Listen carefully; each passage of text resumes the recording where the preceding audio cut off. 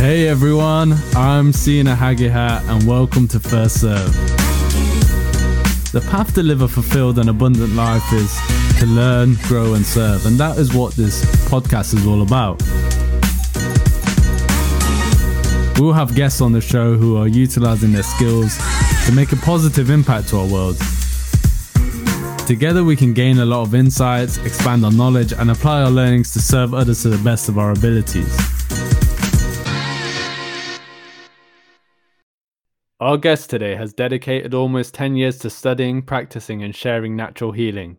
She has spent time in India practicing rebirthing breathwork and is trained in Hatha Yoga and Ayurvedic studies in the Himalayas. She is also a qualified therapeutic practitioner in integrative breathwork and has shared her practices worldwide, both in person and online. I have also had the pleasure of experiencing her practices. I'm so excited to have her on. Welcome to the show, Hannah Jade Brown. Thank you, Sina. Thank you for having me. No, you're welcome. I'm really interested in breathwork and breathing, and over the past couple of weeks, I've actually read this book, Breath, by James Nestor, and I was just fascinated by what he was saying around, a lot of us haven't really been taught how to breathe, and yeah, it was just an eye-opener on the benefits that it can bring to us. So I'm really fascinated to hear about your journey, your story, and how it all started for you. Yeah, cool. Well, I actually haven't read James Nestor's book. I know of James really well, but I haven't actually read his book. And but I've heard it's incredible, and it's been offering lots and lots of people this awakening around the breath is more than this physiological experience. He offers a lot of kind of history, and he goes back towards the Himalaya peoples when they used to practice. Yeah, so I know well of his work, so I'm even more inspired now to go ahead and actually read all of his research. But so I heard you sort of pick out one thing that inspired you from his writings, and that was that he said that we haven't been taught to breathe. Yeah. Yeah. I think that's interesting. That idea has been swimming around in the health and well-being community for a while now. Lots of people saying, oh, we were never taught to breathe. How could we not be taught to breathe? And, I've had some time to reflect on that. And we actually haven't been taught to do a lot of things. It's not just breathing. Yeah. There's so many other essential things in life that we didn't get taught as children. Or in some way, we've been domesticated to such a point in our evolution of humanity that we've actually really lost touch of these innate, wild, automatic capacities within us. And slowly, as we're starting to wake up and become more conscious, we're starting to go, oh, hold on a minute, that's my breath. Oh, wait, I can breathe in a better way. Oh, wait, it feels better to breathe in this way. Wow, when I breathe in this way, I get so much more energy. Or when I breathe in this way, I can really calm myself down. So, yeah, it's a really interesting question, but we didn't get taught to do a lot of things. But I think it's amazing now as we are awakening and we're reconnecting to our wild roots, or as the saying goes, we're rewilding. A part of learning to breathe again, I believe, is a part of that rewilding process. Yeah, for sure. Can you tell me a little bit more about how you got into this field of work and how did it all start for you? Yeah, sure. Well, I don't think I actually ever did anything else, to be honest.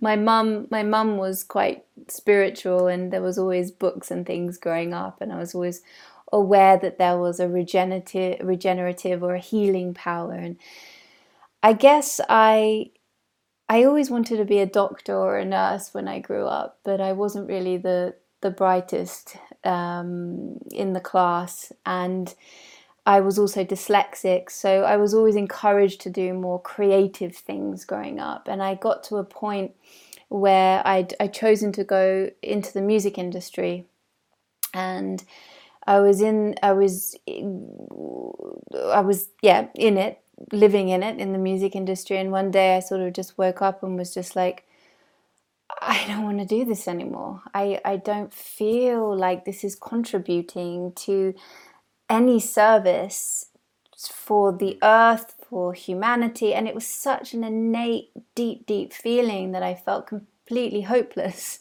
just, pushing my dream forward, my dream of, being a music manager, or, writing music and doing all of this. It was just such a personal dream. And it didn't feel it had any depth to it.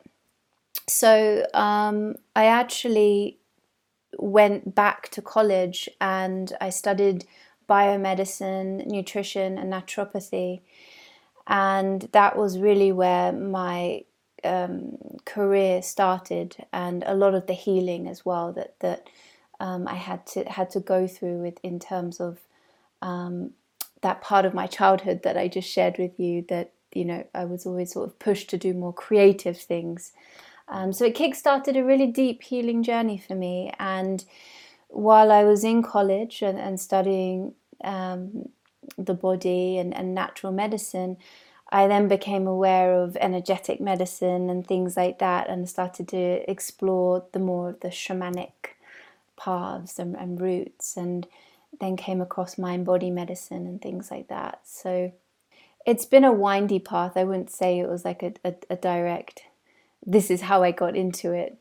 But yeah, it's always been there for me, and I've always been aware of it, and it's been a natural evolution to where I am today. Nice. So you went and spent some time in India. Was that something that just randomly came about? Like, I'm going to spend some time in the Himalayas, or were you told by someone to do it? What was that experience like, and what really triggered you to make that move? Sure. Well, while I was studying biomedicine, I was also practicing yoga on the side. And I just became deeply, deeply fascinated with the practices and the sutras and the mantras, just all aspects of yoga. And I felt ready to go spend some time learning meditation and living in ashrams. So I took some time out, and I bought a ticket and I went. And I found a yoga school. That's where I started, and then from then on, I completed a 200-hour course, and then I just walked up the road and found a local ashram, and it was perfect. And I ended up staying there for another 7 weeks, and I learned. My teacher taught me sitar. I was cooking with the local families there, serving, and continuing my yoga practice and meditation practice. Yeah, and why did I guess I just felt called. There was a lot of yoga was becoming quite popular in the West at the time. This was in 2014. And it was growing in popularity. And I've always been a person that wants to discover the roots of everything, really. I like to understand the root or the source, and so I guess that's why I felt inspired to go back to India and learn from a particular tradition. And your organization is called Embody Breath. Can you explain how you came up with that name and what that actually means to you? Sure. So one of the first, before I went to India, I went, actually this was many, many years ago. Oh, this was when I was in Thailand. I did a 10-day silent Vipassana meditation. I think I was about 21. So this was over 10 years ago now. And so I'm just having to remember when all these things happened. I was in Thailand, and I happened to spend 10 days at a Vipassana retreat, and from then I became really connected to the tradition of Vipassana and Buddhism.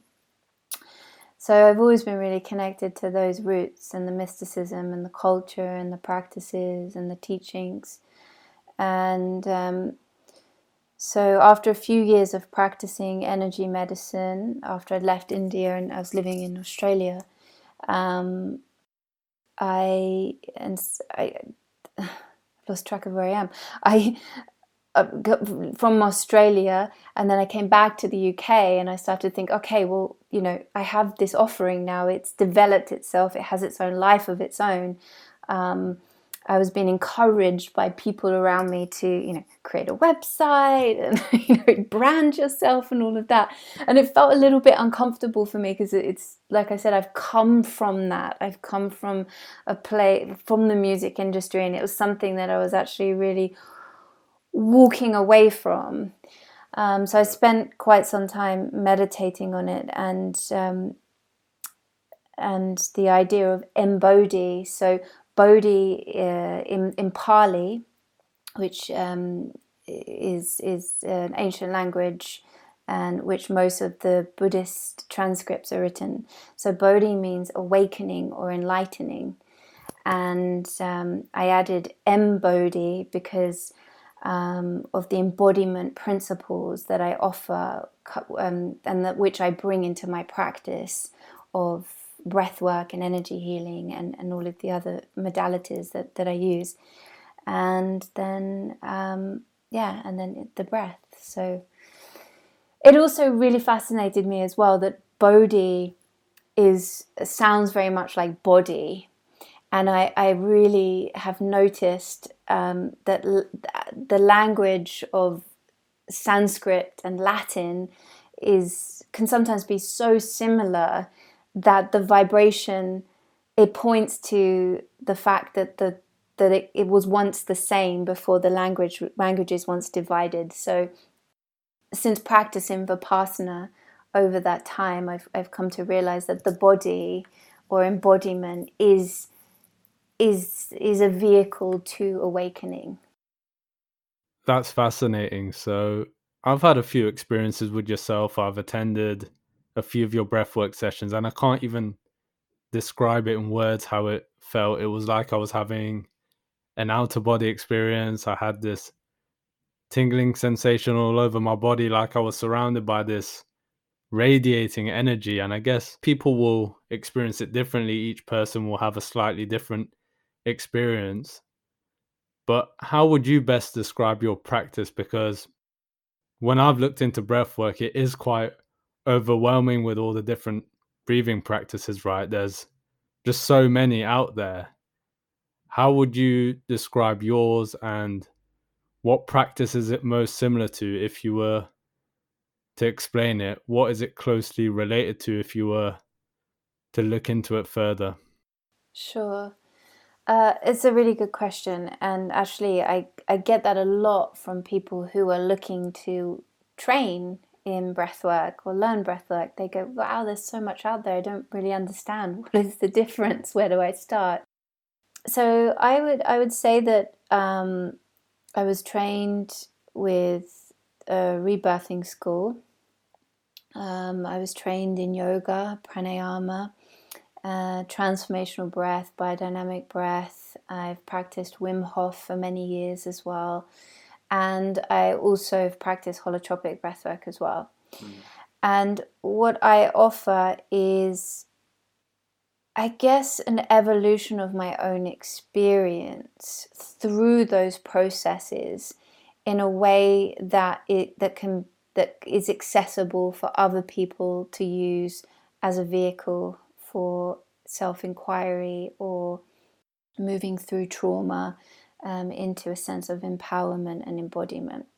So what that means is, what I experienced through that journey is that a lot of these breath works were taking me out of my body. So I was having these out of body experiences. And I was being hyper aroused. My body was charged with energy, and it felt incredible.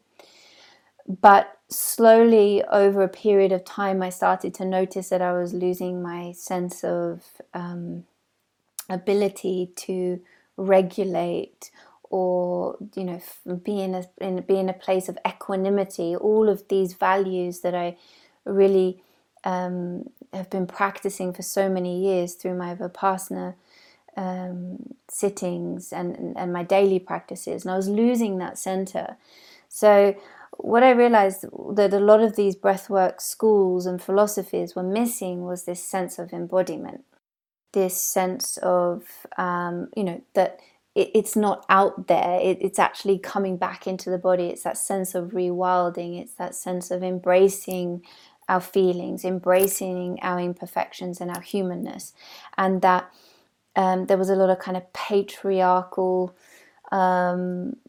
ideology behind some of these breath modalities that you can get high on your own supply.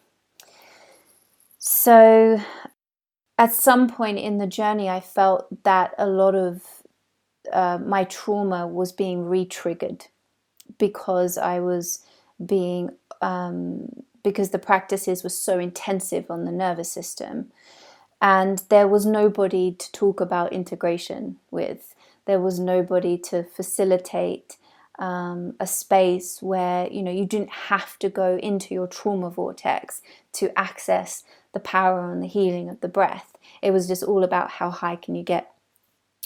So yeah, over time what evolved was this idea that it was necessary to bring this embodiment philosophy and values and ideas into the field of breathwork to facilitate transforming trauma in a gentle way, or in a way that the body and the nervous system is actually able to regulate right here, right now. Not that we have to take 10 days off after to go and integrate, and the body is able to actually receive and integrate what is happening, complete cycles of fight or flight that have been trapped in the system. So yeah, that's what came from that. But your question was what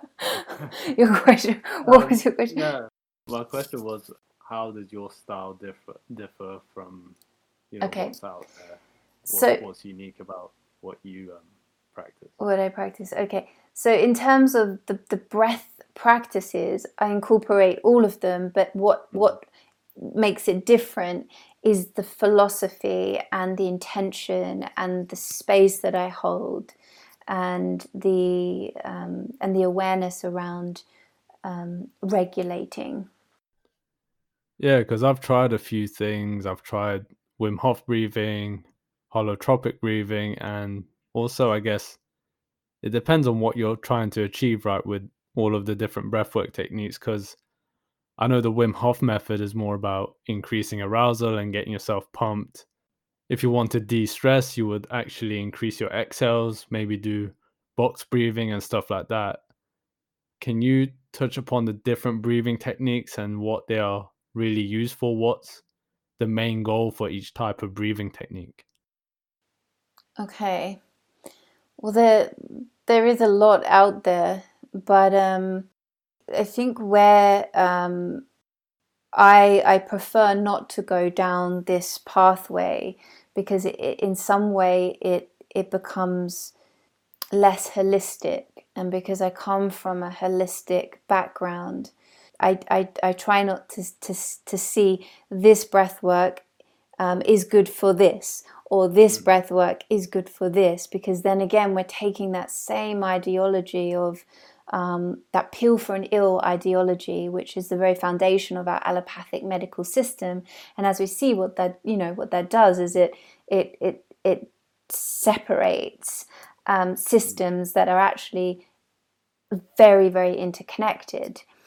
So coming from a holistic background, I would say that yes, you're right. Practices like the Wim Hof method are fantastic for creating excitation in the nervous system, arousal, getting you pumped, and increase your adrenaline and cortisol so that you can do the cold water immersions and things like that. So it has a really great purpose for that. Also, somebody as well who actually has no trauma well, we all have some level of trauma in our system, but somebody who is healthy, it's okay to go ahead and practice Wim Hof in the morning, and instead of taking that coffee, or making it as a part of your morning practice to help you get going.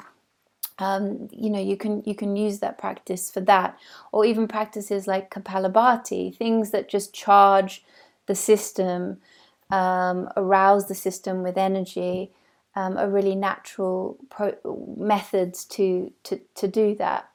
And then on the other side of the spectrum, what can you do to calm down your system?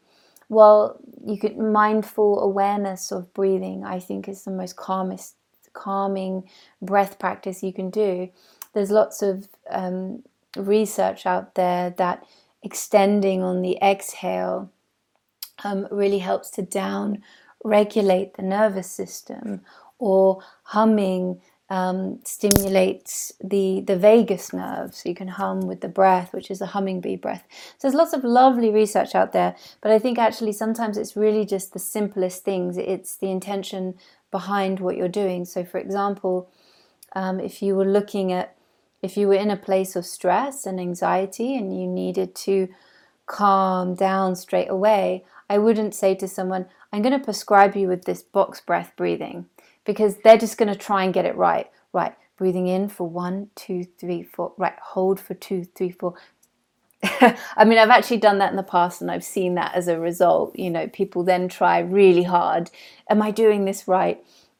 What I would just share is a simple, gentle breath awareness technique, and it would start with also orienting yourself around your space. Have a look around your space, come back to the body. What do you feel in your body? Okay, now let's channel the breath into the lower belly. So there's some receptor sites in the lower belly.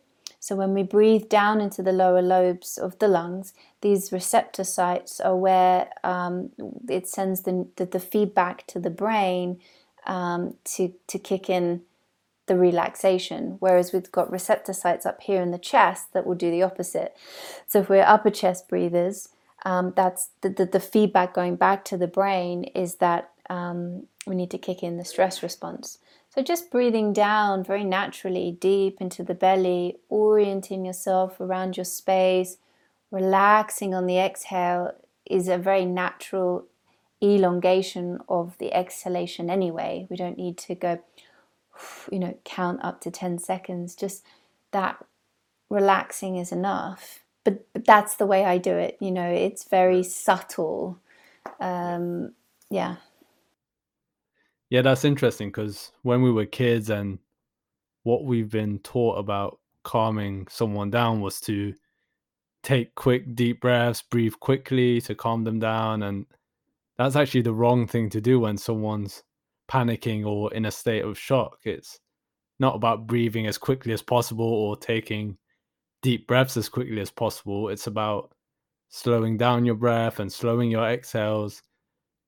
But I think we've been taught that the more you breathe, the calmer you get, but that actually makes it worse, because you're increasing those oxygen levels and arousal levels, which isn't good for de-stressing.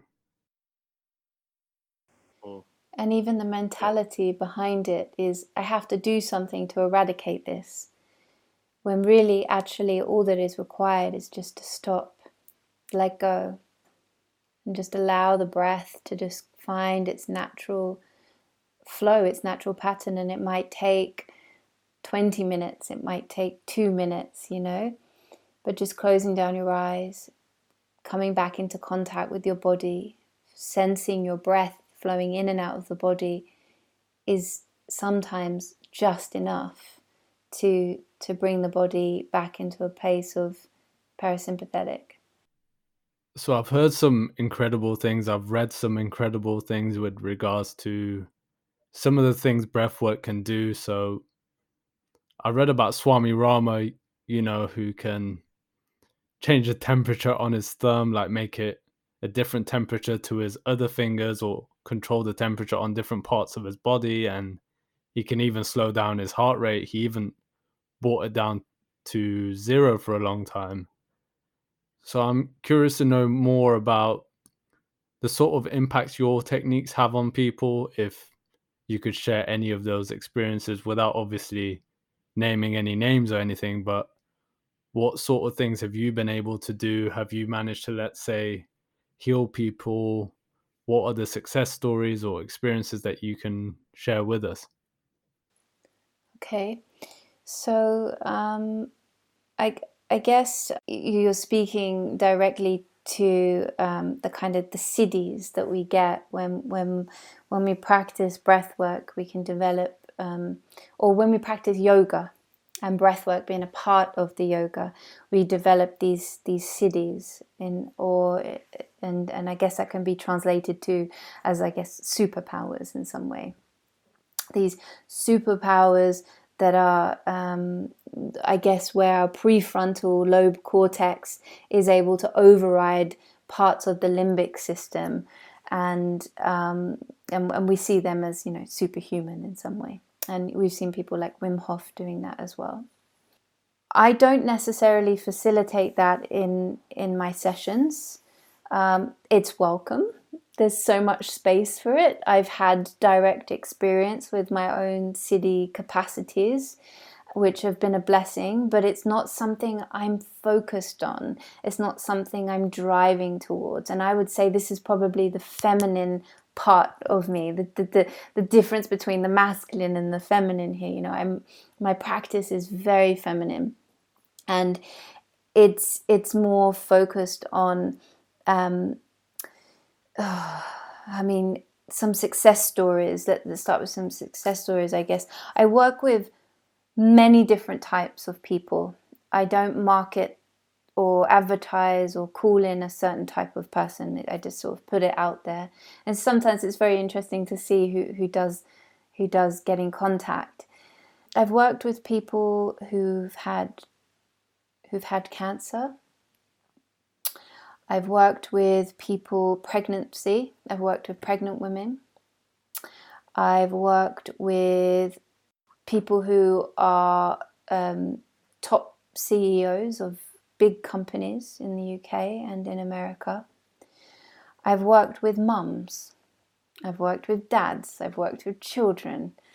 I've worked with yogis. So I work with a lot of different kinds of people, and they all come with their different stories. But generally, what I would say is success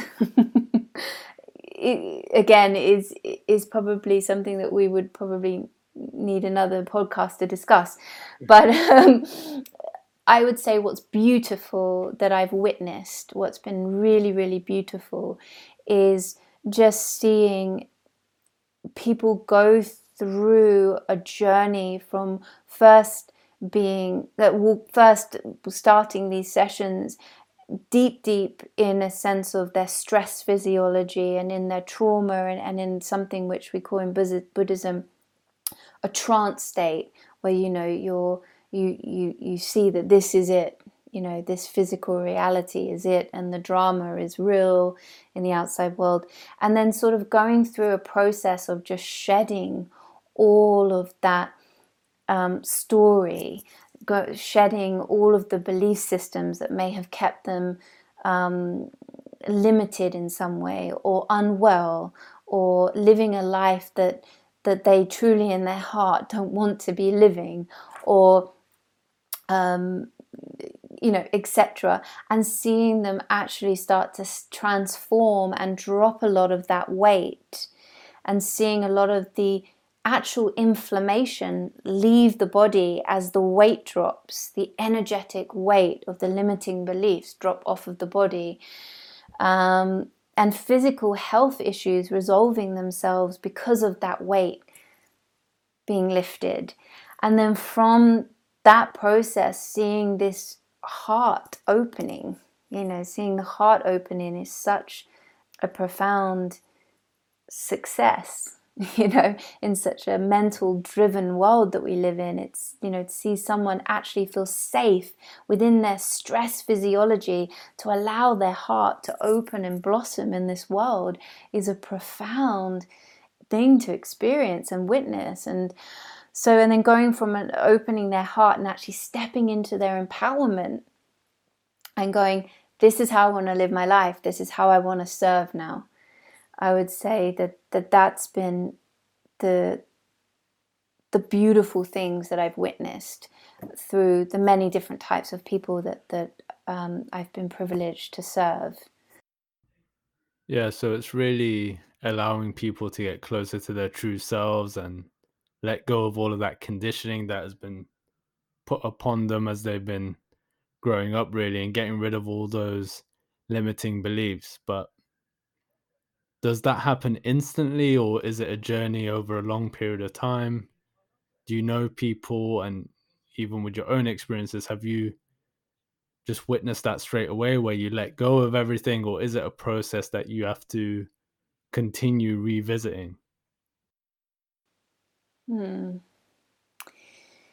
So the thing we all really want to hear is that we go to we go to a healing session and then we walk out healed and then we get on with our lives and and everything is magical again, and that's really not the reality of it. I think healing is a life's process, and there's many different layers, and healing doesn't necessarily mean that there's something wrong with us or we're incomplete, but it just means that it's a chosen path to want to evolve past these limiting beliefs and behaviors and patterns, and want to align with a deeper truth in some way. So no, I think once you start on the healing path, it's for life. Once you awaken to it, it's for life, and it's unfolding, and it's about riding the waves. Sometimes it can be challenging. Sometimes it can be, oh, okay, yeah, I've got this. I get this now. And slowly, slowly you start to pick up tools and resources that then become strong allies for you on the path of healing. And in terms of my own experience, I would say I became I was aware of my own healing process at a young age, which was quite difficult because I wasn't surrounded by community, or I wasn't surrounded by resources and things like that. Like I said, there was a few books and things like that which gave me ideas, but I wouldn't say they were strong resources. So I was aware of this healing path and the slow progression of the transformation as you continue on it. But I did also have a very quick awakening, a second awakening, which happened during a shamanic process, and also a process with a ceremony in the Ganges in India. That's interesting. I don't know if you've heard of Dr. Andrew Huberman. I've been listening to a lot of his stuff recently. He's a neuroscientist at Stanford University, and he's been looking into how to regulate our states, because we tend to make bad decisions and become erratic when we're angry and when we're stressed out. So he's looking at how we can use our breath just to switch off and calm down and be more relaxed. So just being able to do that quickly. So when you're having a conversation with someone and they're pissing you off, just to say to yourself, I'm going to just take a breath. I'm going to just breathe slowly before I react, because I think a lot of bad things that happen in society are due to someone not being able to regulate themselves. They've reacted, they've been irrational. So So having that awareness as well, knowing that you do have the capability to self-regulate, I think is really important. It's so important, and it's a huge part of our evolution, I feel, as a species. You know, we've been, if you look at the three parts of the brain, so you've got the prefrontal cortex in the mid part of the brain, you've got the limbic system, and then underneath here, you've got the reptilian brain. And our nervous system has also evolved alongside the way that our brain has evolved as a species. And we still have a lot of these primitive systems in the system, in our bodies, such as the reptilian and the limbic system, which the limbic system is mammalian. So it's very reactive. It's programmed to keep us alive. It's programmed to get us out of here if there's a threat. It's programmed to fight if there's a threat. And you know, and in these cases, as you were saying, you know, if you're having a conversation with someone and someone triggers you and you feel that stress response, what you can do is you can actually override that system by being mindful, by saying to yourself, actually, I'm not going to react. And that's coming from the prefrontal lobe. And that's sending a signal back into the limbic, and it's saying, okay, let's just take a breath here. So it might not be so much about the breath, but it's the intention that I'm going to take a breath. Because your breath is the only thing that you can control. Your breath is a remote control. Yeah?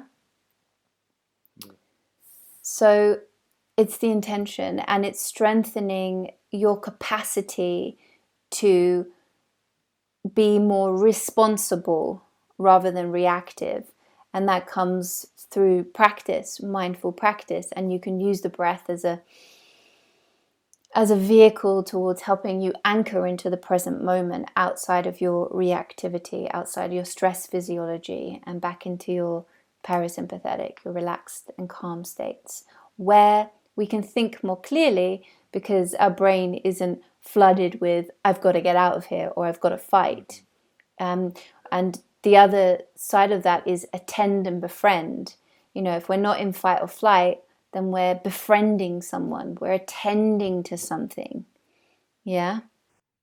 Yeah, that's interesting. And just touching on the practices, what are your practices? What do your routines look like? Do you have a morning routine? Do you have an evening routine? Can you share any of that with us? Yeah, sure. So I've had the same morning routine for years now, and so I always wake up and I practice Vipassana, silent Vipassana. That's the first thing that I do. Even when I was practicing conscious connected breathwork practices, I always had to wake up and do my silent practice. So I practice for about 45 minutes, sometimes to an hour, and I'm focusing. I'm doing just gentle nose breathing, just focusing on the breath coming in and out of the nose, sensing it at the top of my lip. And then I'll do that for about 10 minutes, and then I'll practice Vipassana, which is just observing the sensations on my body as they rise and they fall, while also being connected to just watching my breath rise and fall. And I feel that practice is just timeless, and it always just really brings me into a place of focus and calm, ready for my day. And then I'll practice yoga, or I'll go for a run. Or on some days when, this is another sort of feminine concept, when I'm at the end of my cycle, so to speak, it's a bit difficult to do exercise every day. So I practice something called Continuum by Emily Conrad. So it's just a gentle sort of opening of myofascial unwinding, and it's just a very intuitive process of just allowing the body to just gently unravel. And in that process, I'll connect to my breath and just go as slowly as possible. And Yeah, and I say a prayer. I say a prayer for all beings. I offer my practice to all beings, and I pray that all beings will be happy and free. And in the evening, I sort of lost my evening practice when I moved in with my boyfriend, to be honest. I'll be quite honest with you. My evening practice is him. But we always, whenever we go to bed, we always find 3 things to be grateful for before we go to bed, and that's generally my evening practice. Yeah. And how can people get in touch with you if they want to connect with you? And what are the services that you offer? So you can go to my website if you like, which is www.embodybreath.life, and maybe you can put the spelling in the notes or something. Yeah. And everything you need to know is on the website. I'm now offering mentoring for people who are looking for wellness, certified wellness practitioners already who are looking to expand their practice with conscious breath. So I've been mentoring people for a couple of years now.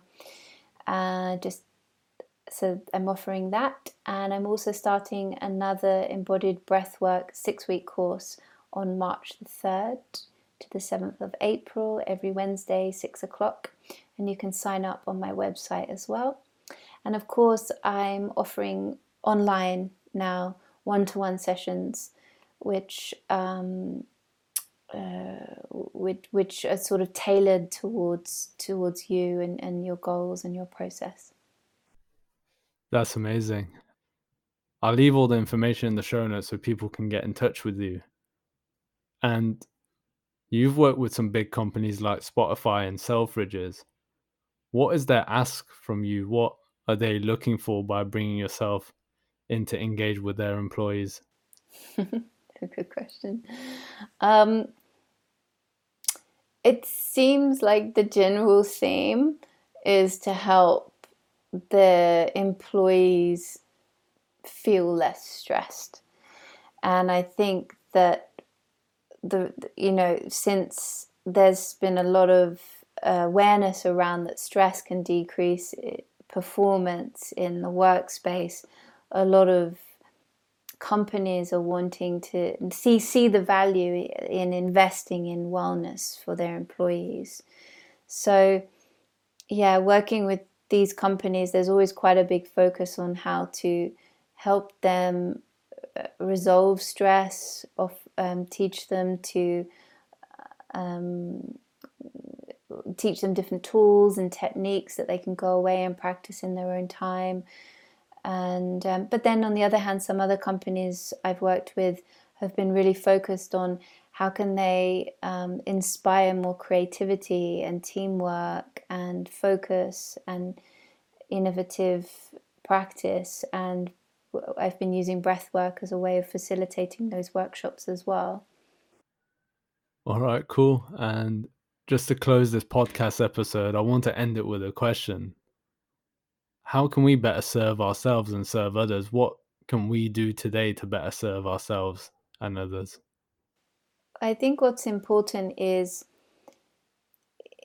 in this sort of age of information and abundance of spiritual ideas and practices, there's just so much out there. We can get incredibly lost and be slightly misdirected in what the original teachings were trying to translate and offer. So I would say simplicity would serve you and it would serve everybody in your community. So just coming back to simplicity and simple things of setting a timer on your phone a couple of times during your day, and every time you get a notification, just stop and take 3 to 5 minutes. Close your eyes, feel your body, feel your breath, come back. And, you know, your practice doesn't have to be just in the morning and just in the evening. Your practice is your whole day. And just, keeping it simple, and remember that you doing your practice is in service to others. And that's why, you know, we may all beings be happy and free. You always give that blessing, you always give your practice up to others, and so you'll be rewarded through others' practice as well.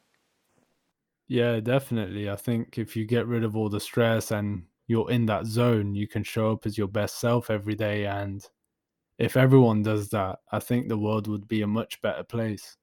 Yeah, I agree. Hannah Jade, thanks a lot for this episode. I appreciate it, and I love the work that you're doing. Thank you. That's really kind. I hope this episode gave you an insight into the power of breathing and how taking the time each day for breathwork exercises can improve your state of mind and well-being. We haven't been taught how to breathe properly from a young age, and it is essential for focus, relaxation, and learning. I'm going to read a passage from Jay Shetty's book, Think Like a Monk, that demonstrates this really nicely. I vividly remember my first day of monk school. I had just shaved my head, but I wasn't wearing robes yet, and I still looked like I was from London. I noticed a child monk. He can't have even been more than 10 years old, teaching a group of 5-year-olds. He had a great aura about him, the poise and confidence of an adult. "What are you doing?" I asked. "We just taught their first class ever," he said, and then asked me, "What did you learn in your first day of school?" I started to learn the alphabet and numbers. What did they learn? The first thing that we teach them is how to breathe. "Why?" I asked. "Because the only thing that stays with you from the moment you're born until the moment you die is your breath.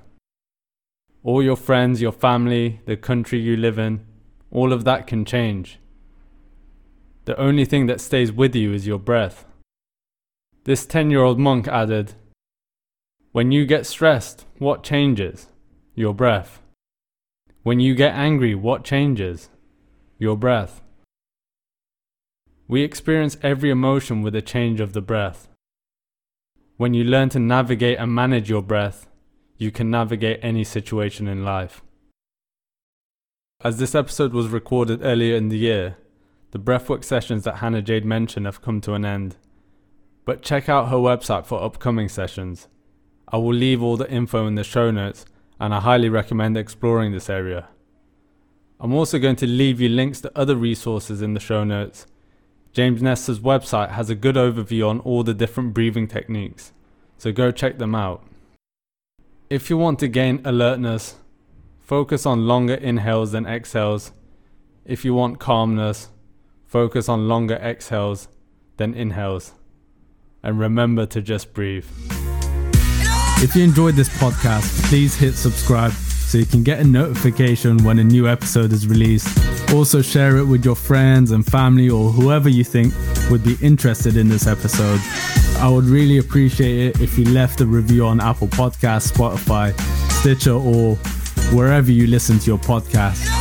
If you want to reach out to myself, you can find me on Instagram. I'll leave the info in the show notes, and I'll see you all in the next episode.